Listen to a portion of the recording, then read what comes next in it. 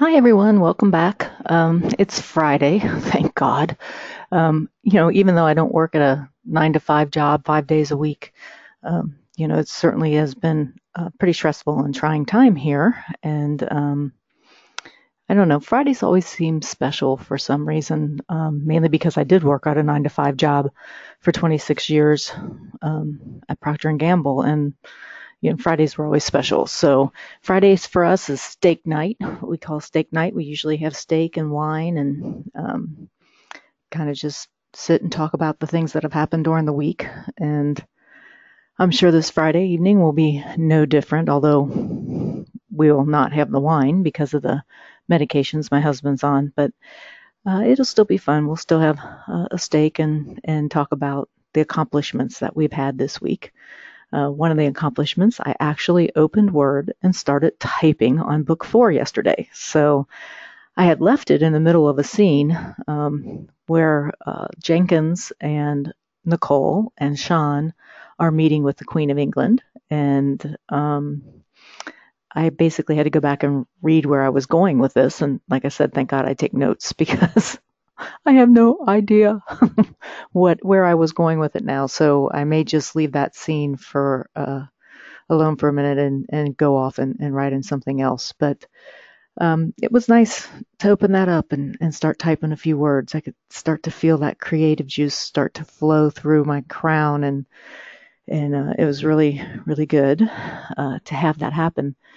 One of the things that's coming up at the end of the month on October 30th is I will be at the Midpoint Library in Middletown, Ohio, giving a talk about self-publishing and talking about the fundamentals of self-publishing, some of the things that you'll need. I mentioned one thing that I use, one piece of software that I use called Grammarly. That is probably the best investment I think I've made yet. I also use a couple other things that I'll get into talking about here shortly. But,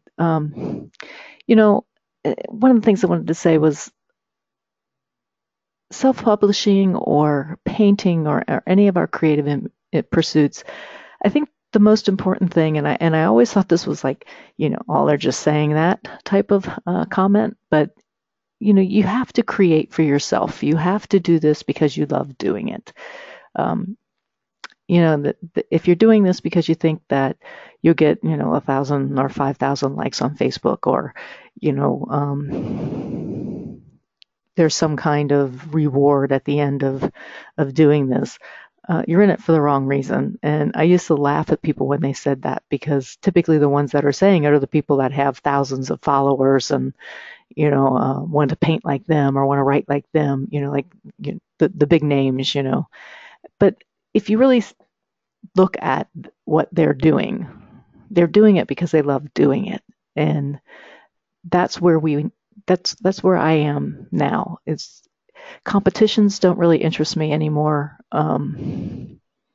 It's a nice, congratulations, your work is worth looking at type of thing. But I'm not into the competition part as much as I used to be. I mean, it does feel good when you win, but like I said, I'm doing this more for myself than I am for anything else. And I guess the last couple weeks have really pointed that out, that I need to have a couple hours a day where I'm writing, or a few hours, half a day, full day devoted to painting and writing. And I think my happiest times are when I'm either painting with my palette knives in my hands in my studio, or I'm sitting in front of my computer typing out a scene or two or three on my in Word. So with that, let me talk a little bit about my process, and I'll talk about it in an art way, and in a painting way, and also in a writing way. So basically, my day starts out with me probably posting a little snippet like this out to my blog, or sharing it on Facebook and a couple other social media sites, and kind of browsing through Facebook and stuff. And that's with my cup of tea or my my yogurt and granola mixed together, or a glass of water or whatever. And then I typically will open up my Word document that is the fourth book, and just have that open for a while without even doing anything. It's like staring at a blank canvas, trying to figure out where you're going to put all the pieces. I'll figure out if I need to do some research before I start writing on a scene that I'm going to be doing. And if that's the case, then I'll start to do some of the research. And before the accident, what typically happened was that I would then go downstairs and work out and get those creative juices flowing. I'd come back up, finish up the research, figure out what it is that I wanted to write about, and then I would just take a shower, get some lunch, and my afternoon was spent writing. So I would have 3 or 4 hours in which I could write, 5,000 to 7,000 words per day. And the current book for Free Write is about 101,000 words. To give you some idea about how thick that would be if I printed it off, Blind Influence, Blind Persuasion, and Blind Alliance all were approximately 85,000 words, so 300 and some pages. So you can tell that I've got this huge free write with a bunch of scenes in it, but I probably won't be using all those scenes, and I will probably be rearranging some of those scenes to get a little bit more mystery and suspense into the book. So right now, everything seems to be happening chronologically, and the interesting part of that is I'm at the point where I'm going to need to actually step back and write some scenes with Baker and with Barker and Harrison. Maybe there's a couple scenes there that I want to capture that'll end up going into the book, and they may end up as deleted scenes as well. I'm not really sure at this point. In Excel, I have a timeline, and in that timeline is where I'm plugging in certain historical events that are happening during this trilogy, and then I'm plugging in the certain key plot points that happen with my characters, and then I'm plugging in maybe some additional fictional things that I want to happen, so that I get this nice timeline all set up, and I refer back to that. So this timeline starts actually like, at Peter Atkins' birth, and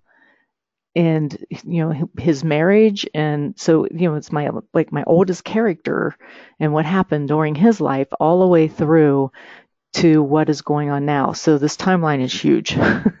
If I ever printed it out in Excel, which I don't do, because it is so huge, I'm not sure if it'd be an inch long or whatever, but it has all kind of historical dates in it, and both fictional and non-fictional dates. And it's kind of nice to refer back to that. And one of the things I need to do before I start to pull the book together is actually go through that timeline and make sure things are occurring where I want them to occur. That will spur on new scenes, and that's just a continuing circle of creativity that happens. So far I've told you I've used a couple tools. One is Microsoft Word. That's where I write my free write. The other is Excel. So I get to the point where I want to pull the book together, and again, I do that in Microsoft Word, and there are some templates that are available from CreateSpace. So I got to CreateSpace, I decide what template I want, I download that, and then I start cutting and pasting the scenes into the book. Get that all done, get the scenes in, the chapters, the little snippet, little sub-chapters, if you want to call them that, get them all in place in the way that I want them to be. And then I spend about 2 weeks reading through that book. So not my free write, but the book itself. And I start taking notes. Does this make sense? Is it flowing right? The things that I'm telling them here, does it make sense? Is it flowing? Is it suspenseful? How else can I make it more suspenseful? Do I need to tell my reader this particular thing at this point? What happens if I take this scene out? Does it take away from the story? Does it add to the story? So I'm going through that with a fine-tooth comb. And then I will go through it again with Grammarly, correcting all the grammar mistakes that I may not have found at that point. I also take notes. I'm trying to think through my process. I also take notes about, do I need to add a scene? Is there a scene here that's missing? And I'll type it right up there in that book. So again, Grammarly helps because I'm just typing free write basically inside the book again, but it's an important scene that needs to happen that helps explain something, or it maybe leads my reader in a different direction that will later become a plot twist. So that's where the organization happens. And that's probably, that's a good month. That's a good month that I spend doing that. So then it gets to the point where it's somewhat finished. I'm thinking it's somewhat finished. Probably wrongly thinking it's somewhat finished. And then I take that book draft and I send that out to my editor, Sonia, and she spends a good couple weeks reading over it. So she'll read over it 3 or 4 times, trying to make sure in each pass that, what I'm saying is comprehensible, catching any errors that may still exist, grammatically, spelling, anything that I possibly could miss. It's so great to have a second pair of eyes look at this. And at this point, too, other authors, I don't particularly do this, but other artists or authors send them out to what they call their beta readers. Some people will employ a professional editor. Some people will skip the professional editor and go right in for the beta readers. And within their beta reader community, they have people who are, good editors that will catch grammatic mistakes and spelling mistakes and, this should be a semicolon instead of a comma and all that. There are people that are, great beta readers that will do that. I just like working with my editor one-on-one with that, so I don't really employ beta readers that much, but it certainly is a well-tried and true method among independent self-publishers. So that's something that you can strive to do, is create beta readers. If you would rather go that way. I personally prefer and think that there's no replacement for a great editor. So while that's being edited, what I typically do is I get my cover design together. So for that, what I use is InDesign with Adobe. I use either images that my husband has taken, or I purchase images and then manipulate them, and so it doesn't look anything like the image that I purchased the rights to, but that's okay. And then I typically will then go into Photoshop and start to create my cover. And then I use InDesign to actually make the book cover, spine, and back cover. So the front and back cover and the spine are done in InDesign after I have created what I want as my front cover, JPEG, if you will, in Photoshop. I put all that together. I load it up to CreateSpace, and then in CreateSpace, I load up the PDF, the Word. I save the Word document out as a PDF, and print that out. So while Sonia's doing her editing, I get a draft print book. And I go through that and highlight areas that I want to change. So I get a feeling of it. It's just a draft book. I would never let anybody else see this at this point because I don't have my editor information in there. But then I take that book and I go through and read it like I'm reading a regular book. And it's amazing how many more things jump out as things I need to change. So I sit there with my little highlighter and I'm highlighting this, and I have in the margins written notes, and, I may have another notebook with me where I write down, on page 25, I need to do this. And, maybe I need to add a character. I reference a character here, but we don't know who that is. With this new set of trilogy, this new trilogy that's coming out, I have a whole new set of characters. There's a number of new Russian characters, Soviet Union characters that, because it's 1980, 81. So there's a whole new set of characters. So now I need to, make sure that I have the characters reacting the way they are, because halfway through the free write, I kind of changed who I wanted one of the characters to be, realized that I messed up that way, and So I need to go back and fix that before I even start working on the book, pulling it together for the book. So that's my first run through. I get the information back from my editor. I go in, look at each of her comments, make the changes I need to make the changes I need to make from my reading my draft book, load that PDF up, and I send off for another draft book. And I go through with my highlighter and catch any of the last few mistakes that may be in there. Decide whether or not I'm at the point where I want to publish. If I'm at the point where I want to publish, then, and there are no other issues or errors that I need to fix, I go ahead and then, start to publish that. So that's all done on CreateSpace. And then there's this whole ebook Kindle thing. So at this point, I have a template for a paperback book. I don't have a template for an ebook. My paperback book will not look good in an e-reader. So I go back then and create the e-reader book, the ebook, so that it is presented in a Kindle or in somebody's iPad that they're reading it on, reading the PDF, so that it appears to be as streamlined as it possibly can, and an easy read. E-readers are kind of tricky. Some of them require a certain type of file.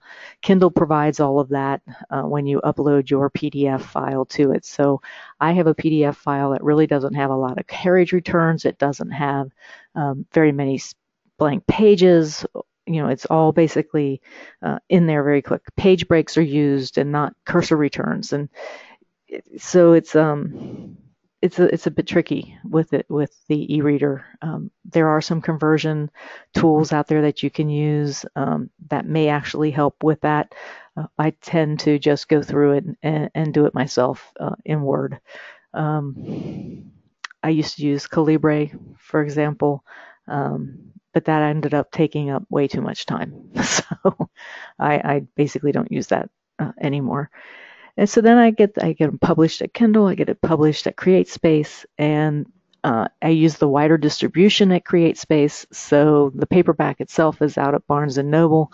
I use KDP Select, which means that I have to be exclusive to Amazon. So my ebook only stays out in Amazon, and my paperback goes out to a number of different places.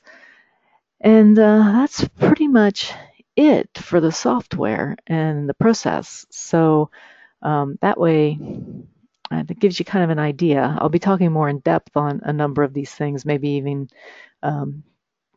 show a little bit of the screen captures or whatever in my talk on October 30th at Midpoint Library. Check with the library to find out the time and information there.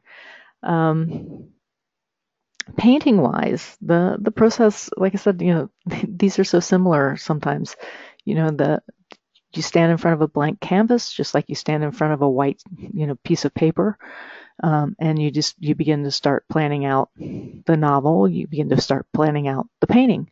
I use a couple different methods that I find very helpful when I'm painting. One of them is the rule of thirds, and the other, if it's something very, very tricky, like a person or a portrait or something like that, I tend to use a grid to help with. I'm not the best drawer in the world, and so I'm not ashamed to say that I will use a grid to help me get that feeling of correctness. And then I'll paint in value study. I don't want to use any more than 4 values if I can help it. If I can use less, I'm even more happy. So while I'm painting in a grayscale, I'm usually telling myself, okay, this is all going to be 1 value, but here is where I want a color change.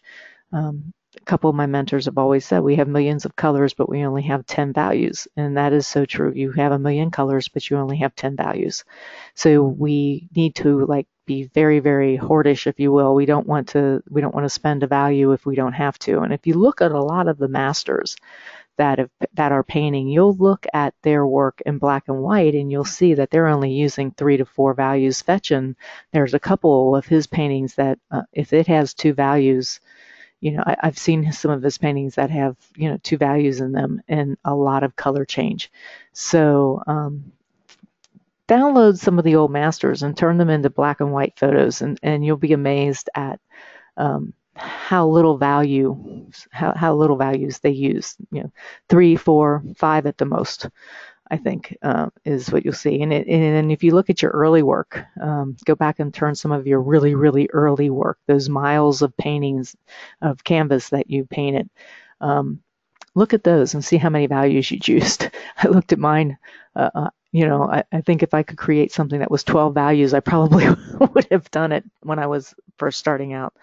So I paint the value study, the grayscale, if you will, trying to stay to a maximum of 4 values. And then when that's done, while I'm painting that, I'm thinking about what color am I going to use here, and am I going to make a color shift here, and is this a warm or a cool area? What colors are going to go into here? So I'm constantly asking myself a number of questions while I'm going through that. And then the rest of it becomes easy. I pick up my palette knives and I start mixing color, and then I put down the color. It's like a paint by number almost. I put down the right value of a color in the right area. And then those places where I noted I wanted to make a color shift, I make that color shift. And, the painting pretty much paints itself, because during the values study, during the grayscale, I was, basically painting it in color in my mind. So I know where I wanted, particular colors to be. My students will tell you that I change it every time that I paint on my painting. And I do change things. If I don't like something, I will change it. I've basically graduated out of the, oh my gosh, this is so precious, I can't touch it attitude. It's not precious anymore. Now it's a more of a discovery and an exploration. What happens if I do this? And that's the same for writing too. What happens if I change this scene and say, Barker does something really, really sinister here, and how can I insert this character here? I haven't really, done much with them, and I need to bring them back into the story and keep them alive. So how do I do that? So there's always constant exploration that is going on. So after I get done with placing in pretty much the foundational colors, then I'll pump up, where the focus is in the painting, and I'll look at my edges and maybe I'll soften one or make one harder, or do some lost and found edges, or maybe I'll add another color in somewhere because I really want something to pop. Where do the highlights go? Do I have too many of them? All of those questions start coming in. The majority of the time that you're painting, most of the time you're probably standing back looking at the painting, and a few brush strokes, a few palette knife strokes, and then you're standing back there and you're looking at the painting again. Was that good? Was that not good? So lots and lots of looking. It's the same way with writing. Lots and lots of thinking. Do I want to do this here? What happens if I push this to the second plot twist of the book and not the first plot twist? And what happens if I open the book this way? Where does it lead me? How can I make this more interesting? It's the same question with the painting. How can I make this more interesting? Once I think that both are done, the painting and or the thing, the painting sits and dries for a while, and it's amazing how many times I've had it drying in the studio and then looked at it and went, oh my gosh, how did I miss that big mistake? Then I fix that, and then it's got to sit and dry a little bit longer. So again, I've said before, the creative processes are so similar. Definitely the same for me anyway. So that's pretty much, I think, what I want to talk about today. Hope my telling you a couple of different tools that I use in writing helps you out. Couple different, I think everybody knows by now what I use, what my tools are in painting. Michael Harding paints, linen canvas, palette knives, Rosemary's brushes, some Raphael brushes as well. And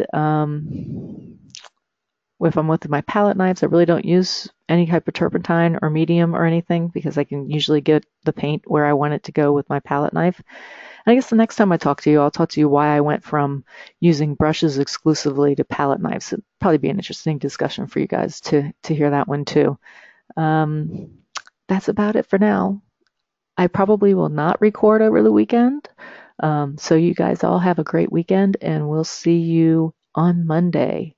TGIF. Thank God it's Friday. Bye, everyone.